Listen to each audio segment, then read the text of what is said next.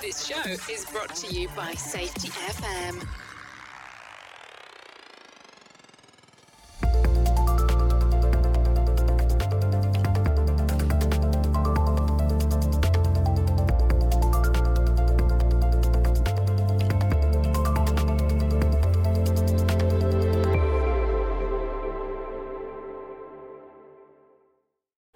Welcome to episode 24 of the Practice of Learning Teams.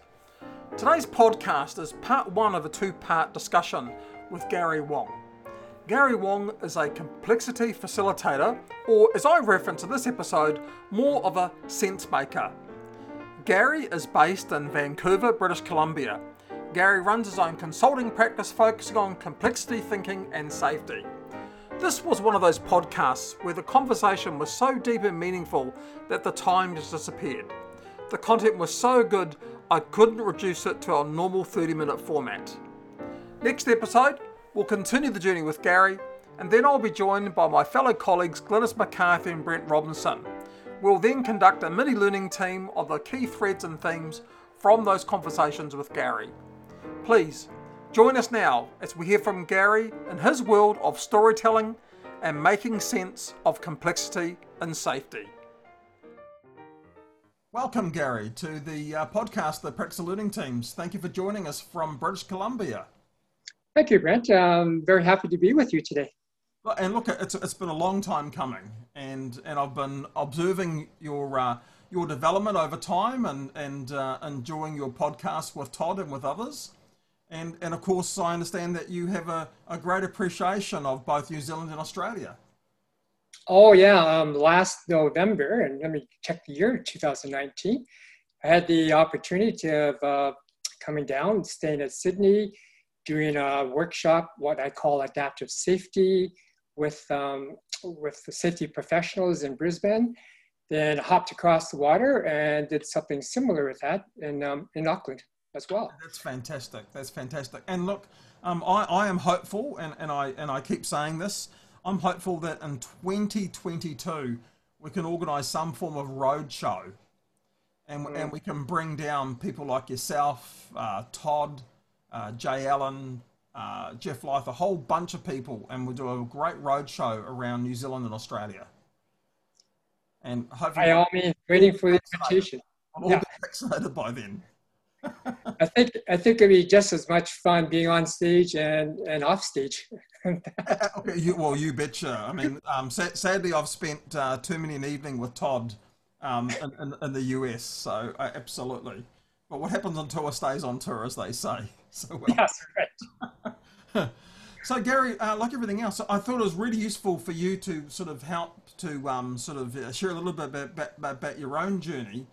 And where you think the opportunity for learning comes from, because our listeners really appreciate sort of getting those different perspectives and those different views from different people, because it's supposed to be called safety differently for a reason. So yeah, learning is interesting. I mean, when you just look at the word itself, what is it? You're learning something new, whether it's a skill or some knowledge. Then you got to apply it. So I'm an engineer, Brent, so I kind of follow theory, application, and practice. So I first of all learn it as some sort of a theory. Then I go like, well, that's cool, but where can I use it? Where can I apply it? Which is cool. And then once you go like, oh, I can apply it in safety or in operations, then it's kind of like, I need to roll up my sleeves and get some practice. Or as we say, practice makes perfect. So that's kind of learning for me. Then along my journey here, of course, you come across things like Peter Senge did with the learning organization, the fifth discipline. Oh, what does this kind of mean here? Then we start to really recognize that it's just not all about the technology. It's about the human aspects as well. Where maybe back in the early 20s, when we took people, we treated them as cogs of a machine because it was all about production, using the technology and making sure that those humans don't screw up the process. And if they do, throw them out and bring someone else in here. Well, that lasted for a while there. And of course, we moved into the human factors because we can't keep on going that way. And in some respects, This is where the unions, for them, they came on and became a voice for the workers saying, we've got to stop doing this here. And that kind of like opened up eyes. We kind of got into that learning organization, business process reengineering era of the 80s and the 90s here. So humans were no longer cogs in the machine, but now they were just a part. They were just a part, of a system, the other parts being technology and process. And I kind of got involved in that. I drank the Kool-Aid in that, really got into it. Being an engineer, why not? I really liked the idea. I got involved in organizing the different teams that would be, there's an IT team for the technology, and there's a business analyst process team, and then we'd have all the HR folks forming the people team. And I'm always interested to see how we would do that reductionist thing, break up the teams, let them work independently. Every week we would kind of bring them together just to make sure that they're kind of talking to each other here. And at the end of the project here, hopefully everything would kind of work together. But it always didn't kind of work together here. And in hindsight, the learning for me, if you like, is that we didn't really understand the importance of relationships and interactions. Right. And this is it. So in what we call the order system, where you can break things down and put them back together, just like repairing an engine in a car, it works just fine. But over in the complex system, we're dealing with mayonnaise. How do you break down mayonnaise into its ingredients? And the answer is, you really can't. But we try to anyways, and it doesn't, and sometimes it fails. And then we scratch our heads, well, what are we learning from this? The key learning that we're discovering now is that you've got to understand, are you in the ordered system where things can be broken down? Or no, you have to work holistically in the complex system here. And we're also saying too, another learning is, this is not an either or, Brent. This is a both and. Yeah. And you just got to understand as a learning team, what are you dealing with? Because as a learning team, we can get really good and train the team members to be good at using a hammer. But what we also have to do is get to understand you can't, because if you get really good at using a hammer, everything looks like a nail, right? Even if it's a screw. But you don't know any better, you're going to pull that out of your toolkit and start bashing away at a screw, wondering what's wrong with this darn screw here. Maybe do more damage in the organization? Oh, absolutely. And look, and we sort of coined that phrase weaponization. Okay. We're really good at taking systems. We're really good at taking those systems and breaking them into linear processes. And then train people and then wonder why they become weaponized. I was recently doing a review. When we wrote the book of the Practice of Learning Teams, we did something quite controversial. We talked about the value that root cause could be with a learning team. Now, a whole lot of people were out with pitchforks and burning stakes, saying that, you can't do that. But what we did was we actually went back and we looked at what was the purpose of root cause. And its purpose and how it's been applied has been weaponized. And what we identified was that root cause is supposed to be used to learn about the future from focus events that may not have occurred yet. So it can be used to understand about things that have happened, but it can also be used to understand about things that haven't happened yet. And what we talked about when we looked at learning teams, what we found was that storytelling was extremely powerful, absolutely amazingly powerful. But what we found was that there was this thing called latent knowledge that existed in work teams. And latent knowledge was this knowledge that a person couldn't bring out in that storytelling process unless they aligned it with something. And what we found was that we converted a root cause into a critical reflection component, so that once the storytelling was finished and people were really on board and they enjoyed it and they valued, the facilitator was able to, from an assurance point of view, just get a little bit more out of them. So say, for instance, if during the learning team there hadn't been any conversation about the need for supervision, or what supervision looked like, or what was good supervision in the work that you do, then the facilitator was able to then ask that curious question of that group. Because through the storytelling, they didn't think about, how does supervision support successful work, if that makes sense. Whereas in root cause, we've used it to find failure, which was the person wasn't supervised, supervisor wasn't present, all the usual, what we call the dark end of safety. I think one of the other key learnings is understanding that, okay, I have an engineering background, so I have a body of knowledge that I've learned from education and practice, whatever. You've been in the business IT world, done the same sort of stuff here. And for me, starting back about 10 years ago, I got introduced to the world of anthropology and ethnography, basically storytelling here. And I'm going like, what the heck is this all about here? Yeah. Kind of got myself immersed in that and going like, oh my God, what ethnographers can kind of do is answer the why question. Because as you know, when we do IT stuff, data analytics, we get a lot of big data, which is the what, the where, the who. Yeah. But we don't get the why. So why did the person behave this way here? And that's where the anthropology, the ethnography, it comes out because it has the context. Yeah. And context, as I think we all saying, is so important that you got it. And that's why you can help understand why people behave this way. Absolutely. Look, similar. I was about 7 years ago. I did a piece of work with an organisation around adult education, and once again, adult ed is built on those great principles that you're talking about. And it was the same thing. It was basically it was a focus around issues around literacy, numeracy, and the effect on the workplace.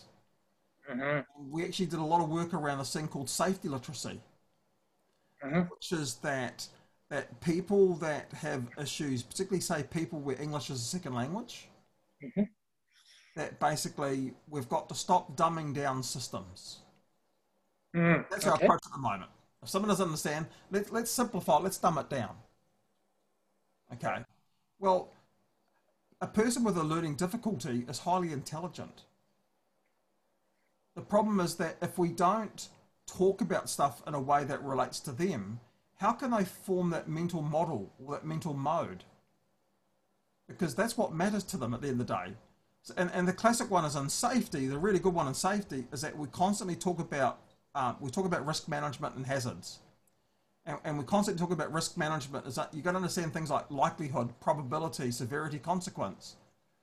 I got to tell you that language is not in the average workbook for people. Yeah, that's true.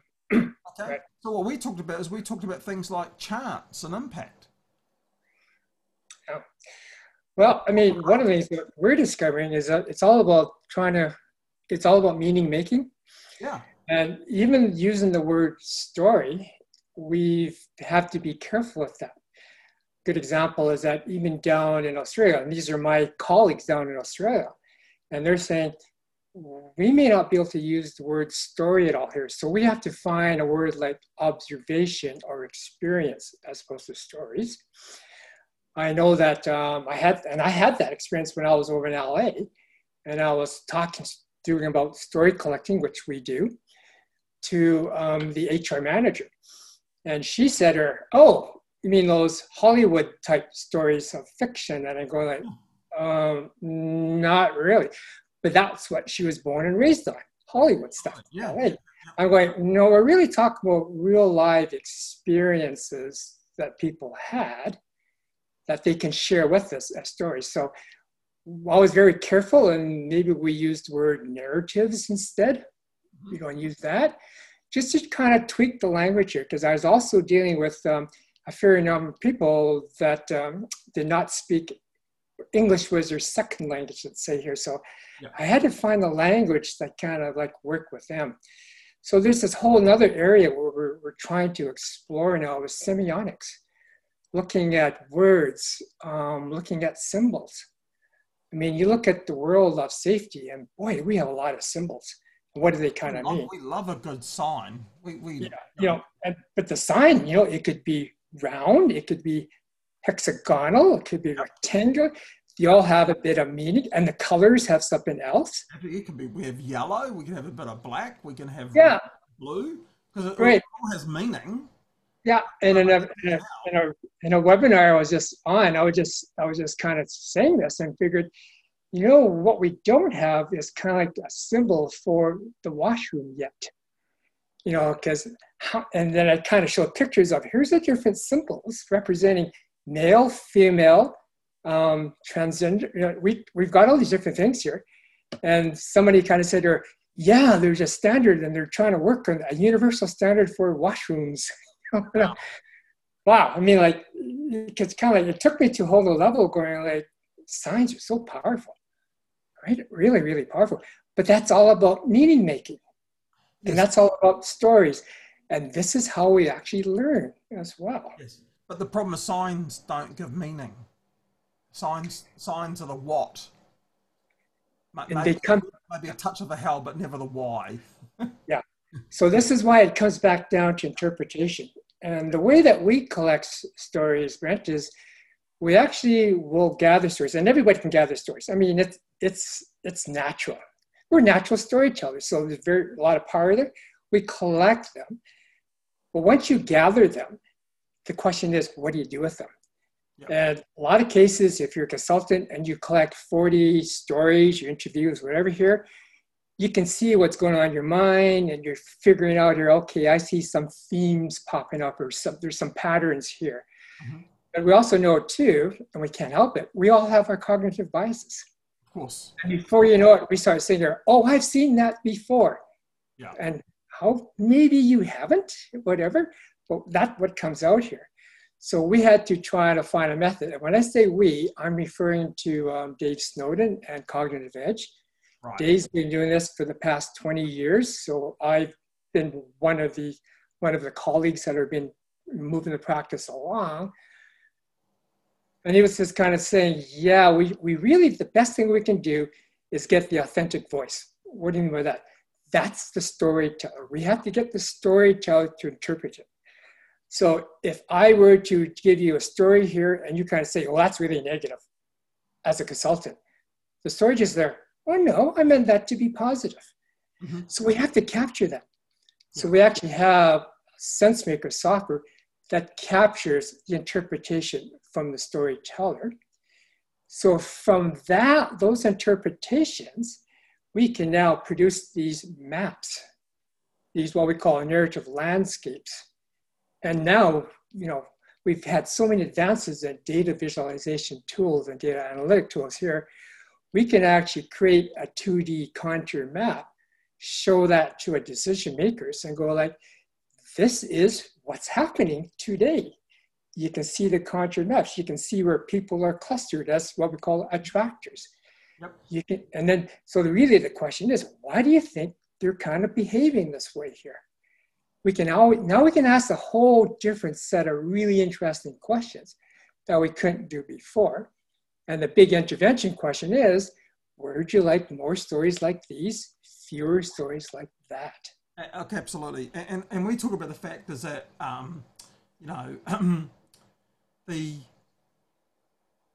when events happen, we see that obvious divide between work as imagined and work as done.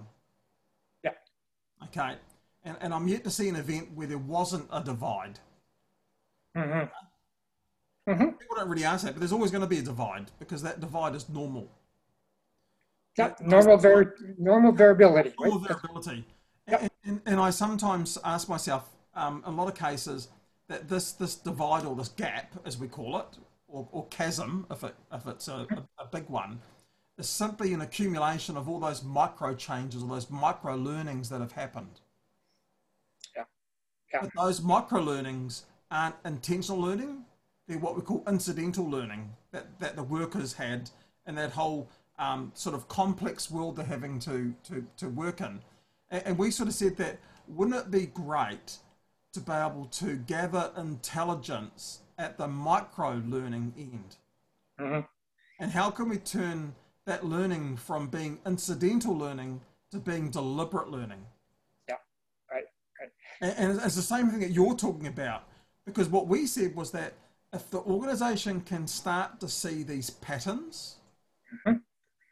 then what it can do is that the organization can then be curious to find out more. Yeah, right. Whereas So we're we're using it as an intervention tool. We're basically saying, you know, right. we want to Yeah. stop that from happening rather than actually understanding why it's happening, which is that deeper context, if that makes sense. Sort of. Yeah, right. So when I'm in front of decision makers or so, I'm going to say it really boils down to this here. We want to capture those narratives, experience, where people will say, good old Star Wars, I've got a bad feeling about this. Mhm. I want to capture those early so you can do something about them before they turn into stories like, I knew that was going to happen. Yeah. Right? So how do we do that here? Is there a way that you can capture those things here? So I kind of bring in that blue line and black line idea as well, because I kind of say that's where the learning is taking place. Not at the end, when the incident occurs, a little late. You want to capture all those things here, and then you can pull in all the stuff about we should be collecting stories where things go right. Safety too, if you like. Well, What was the change in the conditions that the frontline worker had to do to adjust to these unforeseen sort of forces that came out, whether it was wind, rain, or whatever? What did they do? And I come from the premise of safety is an emergent property of a complex adaptive system. Mhm. So it's not created, whether it emerges here. So I kind of suggest, well, if you see this and it's starting to rain, you go and you put your rain gear on. You're actually creating a condition which you have control of putting on your stuff that enables safety to emerge. But you also have to be careful because you put now some heavy stuff, and your flexibility is maybe you've enabled danger to emerge as well. We don't know. Why? Because we've got these things called tipping points, and they're typically hidden. With machines, they're probably more explicit because we have gauges. Oh, you're going to overload, whatever here. Yeah, absolutely. Yeah. And with humans, Yeah, absolutely. tipping points are so hidden, right? Every day a person comes to work, you don't know if the state of mind the person's in, whether they're tired, had an argument, or really, really happy because their cricket team won, or whatever, right? Of course. But, right, so all these things are there, which may enable danger, not safety to emerge here. So we work off that premise here. But the other thing that we want to do too is find out from those workers, so what did you do in order to enable safety to emerge here? Right. And quite often they'll go like, well, we did have to bend the rule, whatever here. Mhm. Okay, understand that, normal variability. What did you do? So they kind of going, well, we did this, we did that. Oh, these are these heuristics that these people kind of know. So one of the key things that we're beginning to capture now is all this tacit knowledge that's in the mind of the person. Yeah. We're beginning to kind of like, we can take that tacit knowledge, at least document it as a narrative, as a story. Then go around and kind of saying, well, this is what Joe does. What do you do, Pete? What do you do, Anna? Then you realize, hey, there is a pattern here. This is a good heuristic here. Maybe we should allow everybody else to kind of going, if you have this situation, let's use these heuristics here. Yeah. But let's also be mindful that for this situation, it may not work. We don't know. At least it will increase the chances or probability that success will emerge. Yeah, absolutely. And look, we talk about this thing about that workers have been losing a skill around critical thinking and critical reflective skill. Mm-hmm. And that type of skill is really essential when you're dealing with dynamic risk. Yeah, yeah. And a lot of our rules framework that we've been applying sort of has been removing that element of that critical thinking. And when we talk about that, what we're not saying that the person's a rocket scientist. What we're saying is that that person is able to reflect, and we talk about this concept of learn, do, and challenge. Mm-hmm. So rather than learning something, then applying it, okay, we're actually saying you need to challenge yourself and ask yourself why. Mm-hmm. So you know, what's that component that's meaningful to you? Because it's that reflective component, that challenging component that helps build that skill for us as humans. Yeah. Because everything else we're doing has been so systemized to hell, Mm-hmm. we don't have to worry about it anymore. Yeah, that's to me, that's the downside of best practices. Yeah. Best practices are great because they have worked in the past, and hopefully they'll continue to work here. It's easy because there's no thinking. This is the practices, and this is what you do here. What we're trying to do now is say, I like to give more credit to workers who can think. We're not ants or birds or termites. We actually can think as humans here. And because of that, we can make choices here. We're saying here, we're not going to give you a book of recipes because you are not recipe followers. We want you to be chefs. We want you to be cooks. So by being a chef, what does that mean? That means that you're going along, you're creating your cake, then you look in the fridge, you go like, oh, look at that. We ran out of milk, we ran out of eggs, whatever here. As a recipe follower, you're kind of like snookered. What do I do now, right? And scramble. As a chef, you're kind of going, I understand the principles behind cooking. Okay. Yeah. Therefore, I know what to substitute to kind of give that right taste, texture, flavor that's required. Absolutely. That's what we're trying to develop. Yeah, no, look, I'm with you because we know in cooking, and I trained a little bit as a chef, that you basically have to have, salt, sugar, and fat are the three components. Yeah. Okay. And heat. I read the book. Yeah, absolutely. At the end of the day, you can have something that's low in fat, but it's had to be substituted with something high in sodium or sugar. Yeah. Makes sense?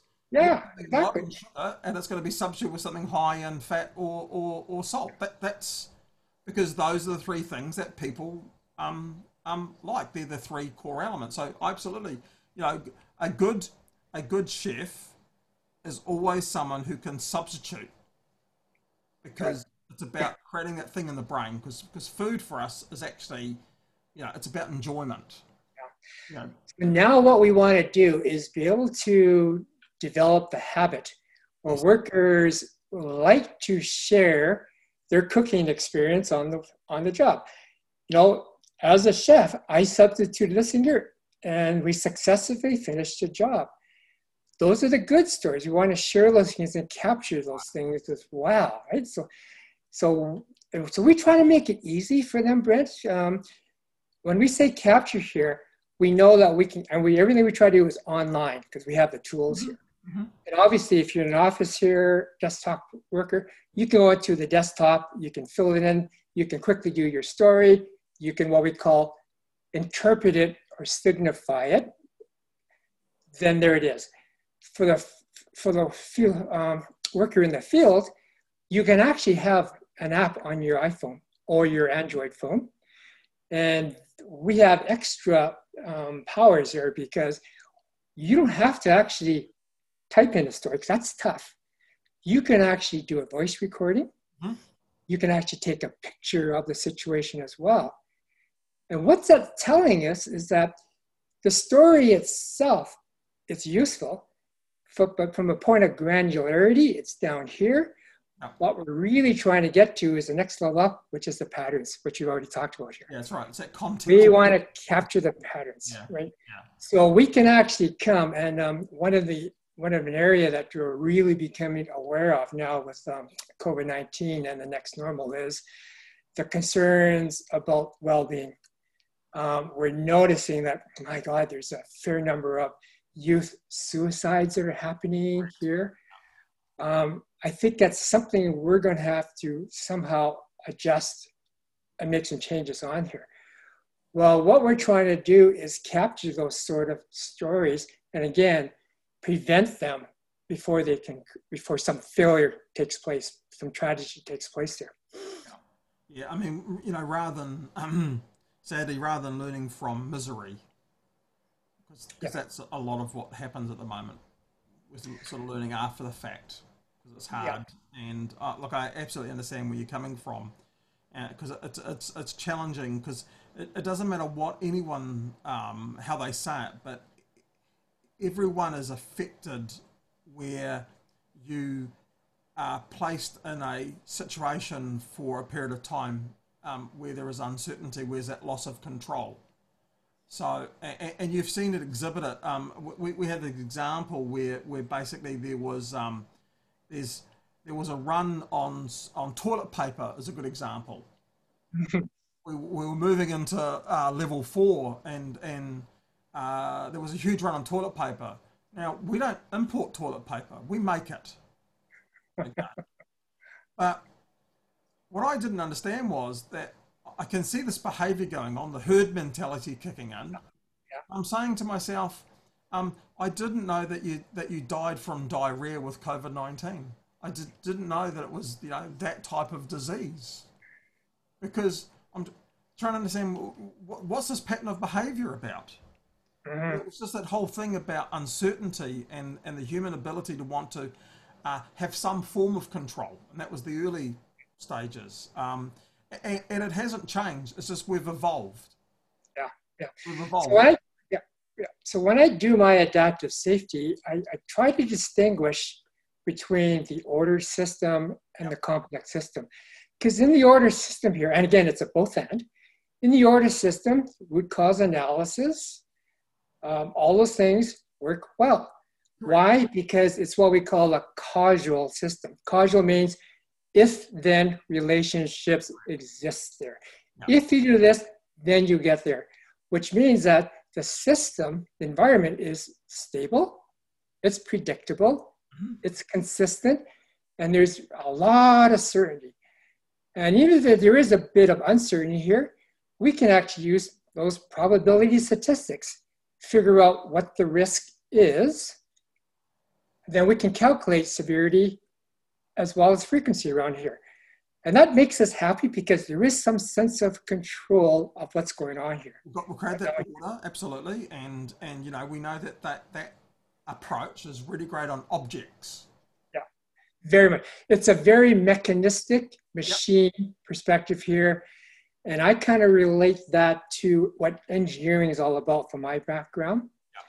So I do scratch my head and kind of go like, ooh, resilience engineering. It does carry the flavor of engineering, where if we go into the complex system, it's different. And engineering doesn't quite work there because it's more ecological. It's more holistic. It's more working with mayonnaise.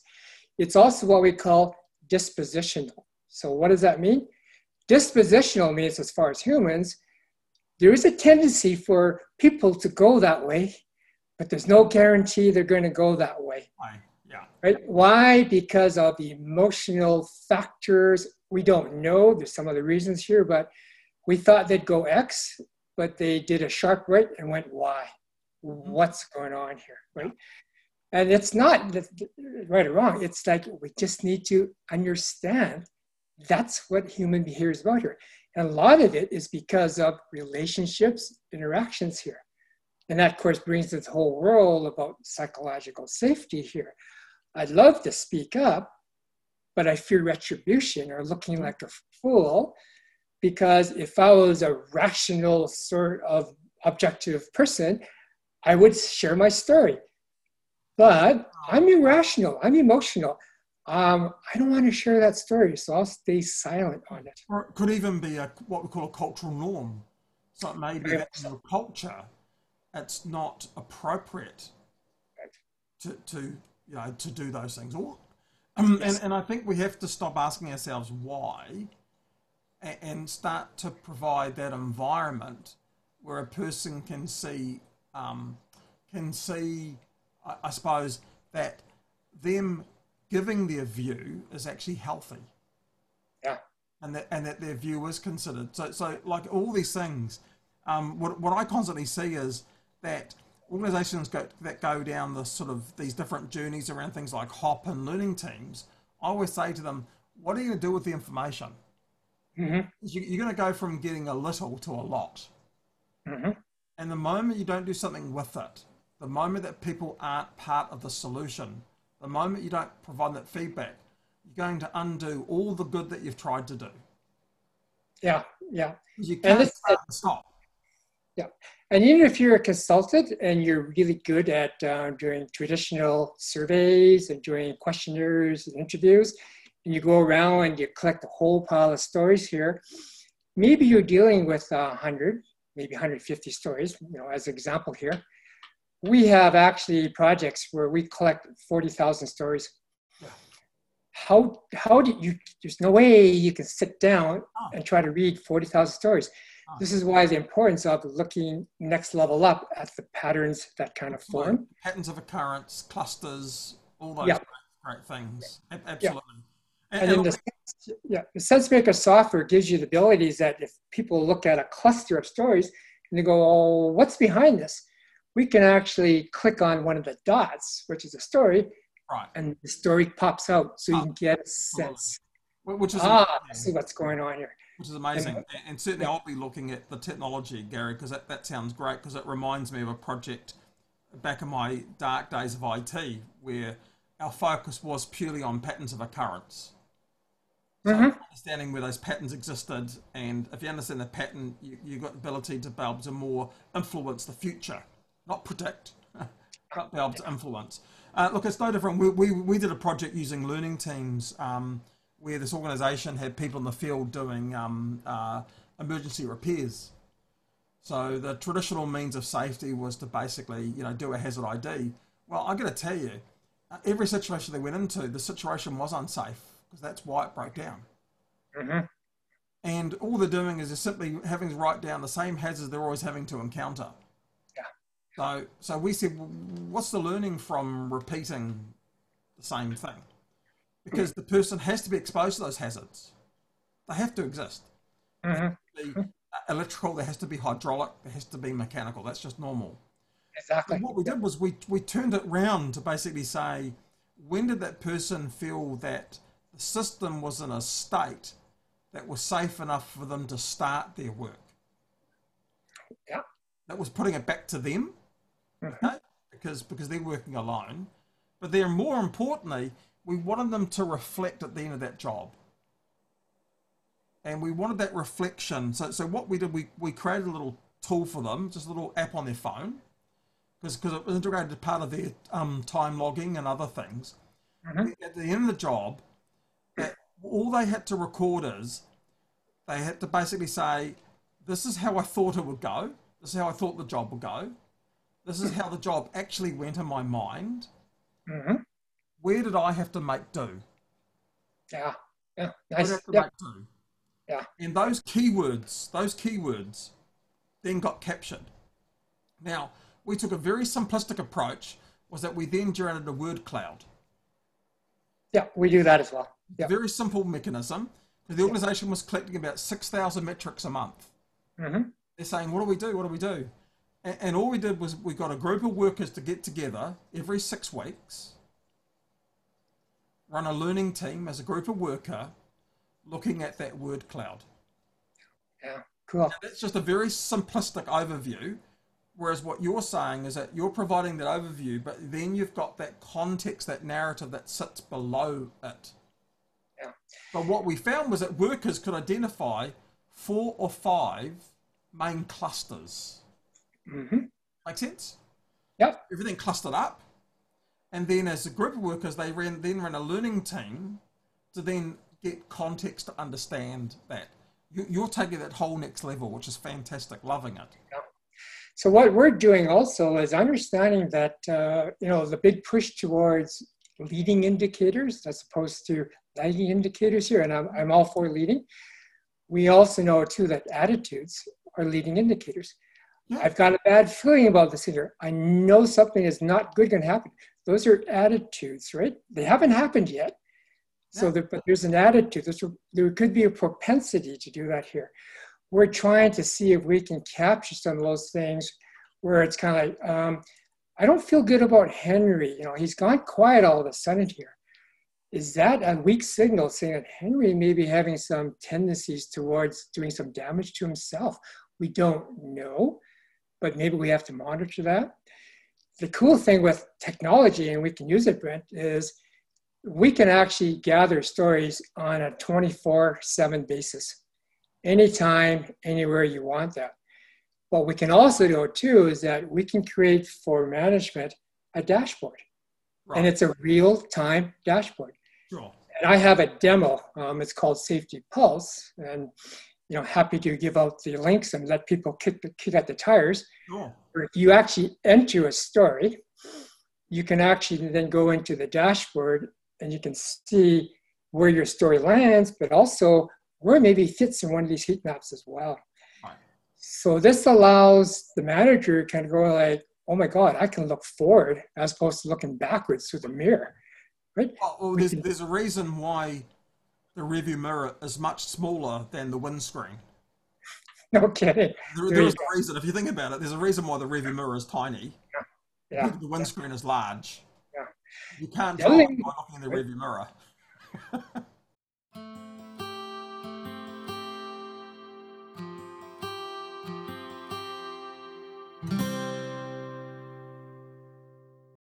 Thank you, listeners, for being part of this podcast.